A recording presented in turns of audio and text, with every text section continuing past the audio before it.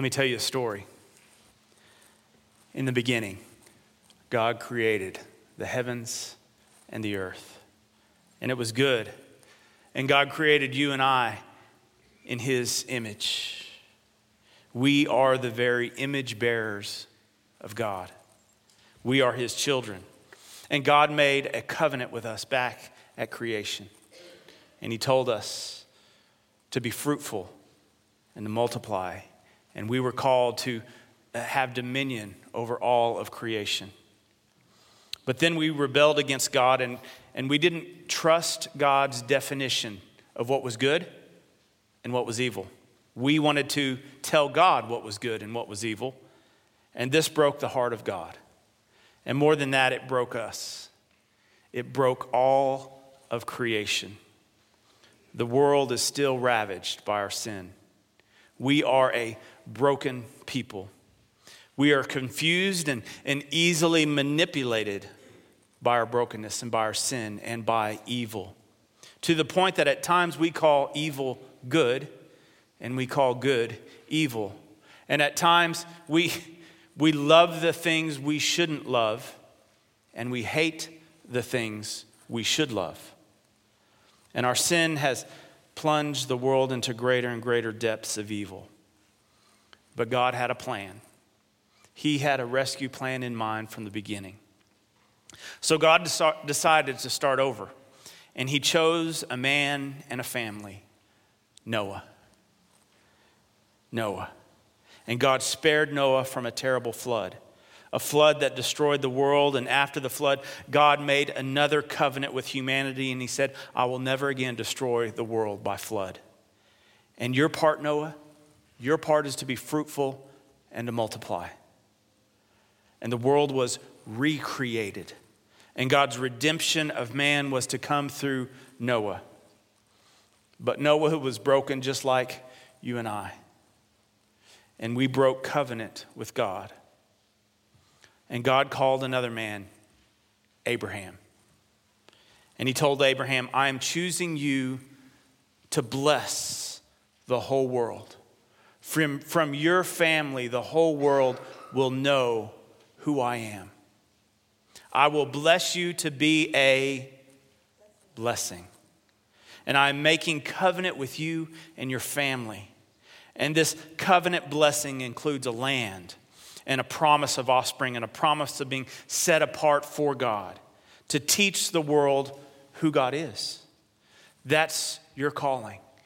That is our calling. We have been blessed to be a blessing, to teach the world about who God is. Oh, but why would God choose Abraham? He is a nobody. He is from some backwater time and place. He wasn't perfect, but he had faith. He had faith. A little bit of faith can go a long ways. And by the end of his life, he had learned to trust God, to trust him completely with his future and his family, to the point that God asked him to give up his beloved son, Isaac, on an altar of sacrifice. But we know it was just a test. It was just a test to see if he would obey. And Abraham passed the test. And he didn't have to sacrifice his son. God wouldn't ask humanity to go through such extremes. But God would go to such extremes to save us. And that covenant blessing passed from Abraham to Isaac and on to Jacob, his son. Jacob, the deceiver, the one who struggled with God and with everyone around him, the one who prided himself on self-sufficiency and his ability to weasel out of any situation he was in, was finally humbled by God. And when Jacob was at his lowest point is where God stepped in and transformed him. Jacob wrestled with God and he would not let go. He held on. Even though it was painful, he held on. Even though he didn't know what the future was and he was about to face certain death, he held on. And his persistence paid off as God transformed him from Jacob and changed his name to Israel. Israel, the father of 12 sons, the 12 tribes of Israel. We see these covenant promises continuing. And now we get to the end of the story of Genesis and the story of primarily the 11th son of Israel, the story of Joseph. Joseph's story starts in chapter 37 of Genesis, and it goes all the way to the end of the book in chapter 50. I would encourage you to reread it if you haven't read it. And this story starts when Joseph is 17 years old. And Joseph and his 11 brothers are shepherds. And we learn quickly that this family has some issues, some problems. You see, Joseph is the beloved son of his father, Jacob. And this does not sit well with his other brothers. Now, you would think that Jacob, with all the issues he faced with his parents and their liking one and not the other, he would have learned, but he did not learn. And his father even had a special coat made for him, and his brothers were jealous. How often jealousy gets us in trouble? How often jealousy gets us in trouble? And to make matters worse, God spoke to Joseph in dreams. And Joseph had a dream in which his whole family bowed down to him.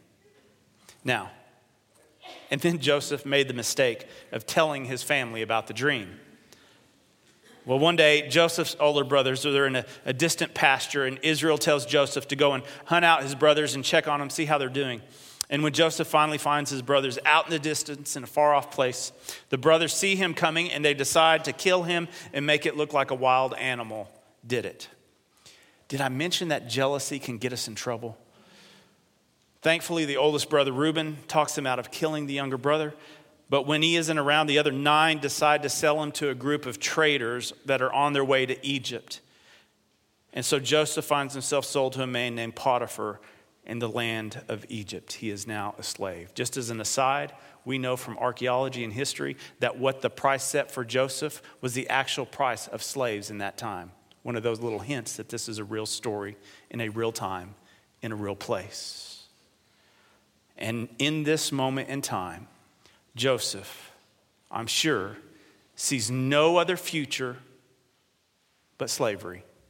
This is his fate. This is the rest of his life, to be a slave.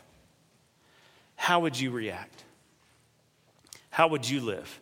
If this was set before you, if this was your fate, how would you react?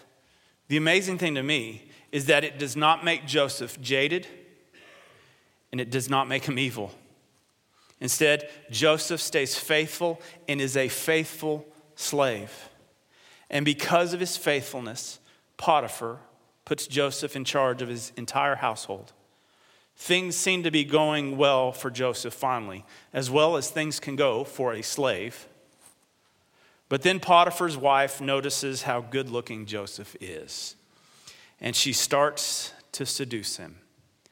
But Joseph will have nothing to do with her. It would have been easy for him to accept her advances. But as I said earlier, Joseph is a faithful man of God, even when it is a disadvantage to him and it will cost him everything.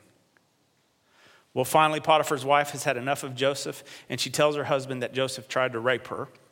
And Potiphar, in his anger and rage, throws him in prison. Now, just an interesting side note again here. Egypt is one of the very few nations that actually has a prison system in this time period.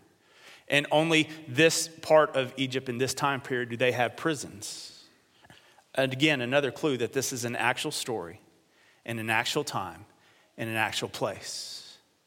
Because what did the other nations do if someone was caught doing wrongdoing? The typical punishment for adultery was death. Other punishments that people would receive for doing something wrong would be bodily mutilation, think the cross, or you would pay a fine. Now, Joseph should have been killed, but Potiphar had mercy and threw him in prison. He would have been in prison for the rest of his life. Maybe Potiphar didn't completely trust his wife. We don't know. Maybe. But anyway, back to our story. Joseph finds himself in prison wrongly committed. And the text says that the Lord was with Joseph and showed him steadfast love. Let that sink in a minute. Would you be able to say the same thing if you were in Joseph's situation? How often do you have a bad day or a bad week and we wonder if God is with us? We don't get a good parking spot at Walmart and we moan and wail. But Joseph is in prison, wrongly accused for a crime he didn't commit, after he had been sold into slavery by his brothers. And the text says that the Lord showed him steadfast love. Can you see God's steadfast love in your situation right now? Joseph is faithful. In a difficult situation, Joseph is faithful. And the prison warden elevates him to a position where he is taking care of all the other prisoners. Enter in 2 new prisoners, the baker and the cupbearer of Pharaoh himself. They're put in prison. They had angered the Pharaoh. Most likely there was some sort of coup that had gone on, and Pharaoh is trying to figure out who is guilty before he kills everybody. Well, both the baker and the cupbearer, they have dreams. And Joseph is able to interpret the dreams. For the cupbearer, Jacob says he will be restored to Pharaoh's court, that God will lift up his head. For the baker, he tells him, your head will be lifted off your shoulders. That's what the text says. That's the interpretation that Joseph gives their 2 dreams. How would you like to give the baker that news? By the way, you're going to be killed in a couple of days. And Joseph, though, he asked the cupbearer to mention his name to Pharaoh so that maybe he can get out of prison. But does the cupbearer remember the help that he had been given by Joseph? No. He completely forgets about Joseph for 2 years. But 2 years later, Pharaoh has a dream. And nobody can interpret Pharaoh's dream. And suddenly it occurs to the cupbearer. Oh yeah, there was this dude in prison 2 years ago that interpreted my dream. You might go ask for him and bring him up to interpret. And so the text says that they get Joseph. Here's another marker that says this is a real story in a real time in a real place. It says they shaved his head and face. Pharaoh didn't like facial hair. I couldn't come before Pharaoh like this. And they put on a linen garment. Again, what they wore at the time. And basically, and Joseph goes before Pharaoh and he interprets his dream. Basically, the interpretation of the dream is that the Middle East is going to have 7 years of incredible prosperity, followed by 7 years of incredible drought. And Pharaoh is so impressed that he asked Joseph, what should we do? And Joseph says that they ought to save up food for 7 years to sustain them through this drought to come. Pharaoh agrees, and he puts him in charge of the whole project. Well, after the 7 good years, the drought comes and it affects all the other nations around Egypt. And Jacob and his family hears that there is grain in Egypt. So he sends 10 of his sons to go down to Egypt to get grain. That's when Joseph comes face to face with his brothers who sold him into slavery. Now his brothers, they don't recognize him at all. But think about this for a moment. How would you react? How would you react? Have you come face to face with someone who has betrayed you? How did you react? Joseph has mercy. And through a series of tests, sees if his brothers have actually learned anything at all over all the years. And finally, he reveals himself to his brothers. And that's where our text is from this morning. Let's read it again. Joseph says, and now do not be distressed or angry with yourselves because you sold me here. For God sent me before you to preserve life.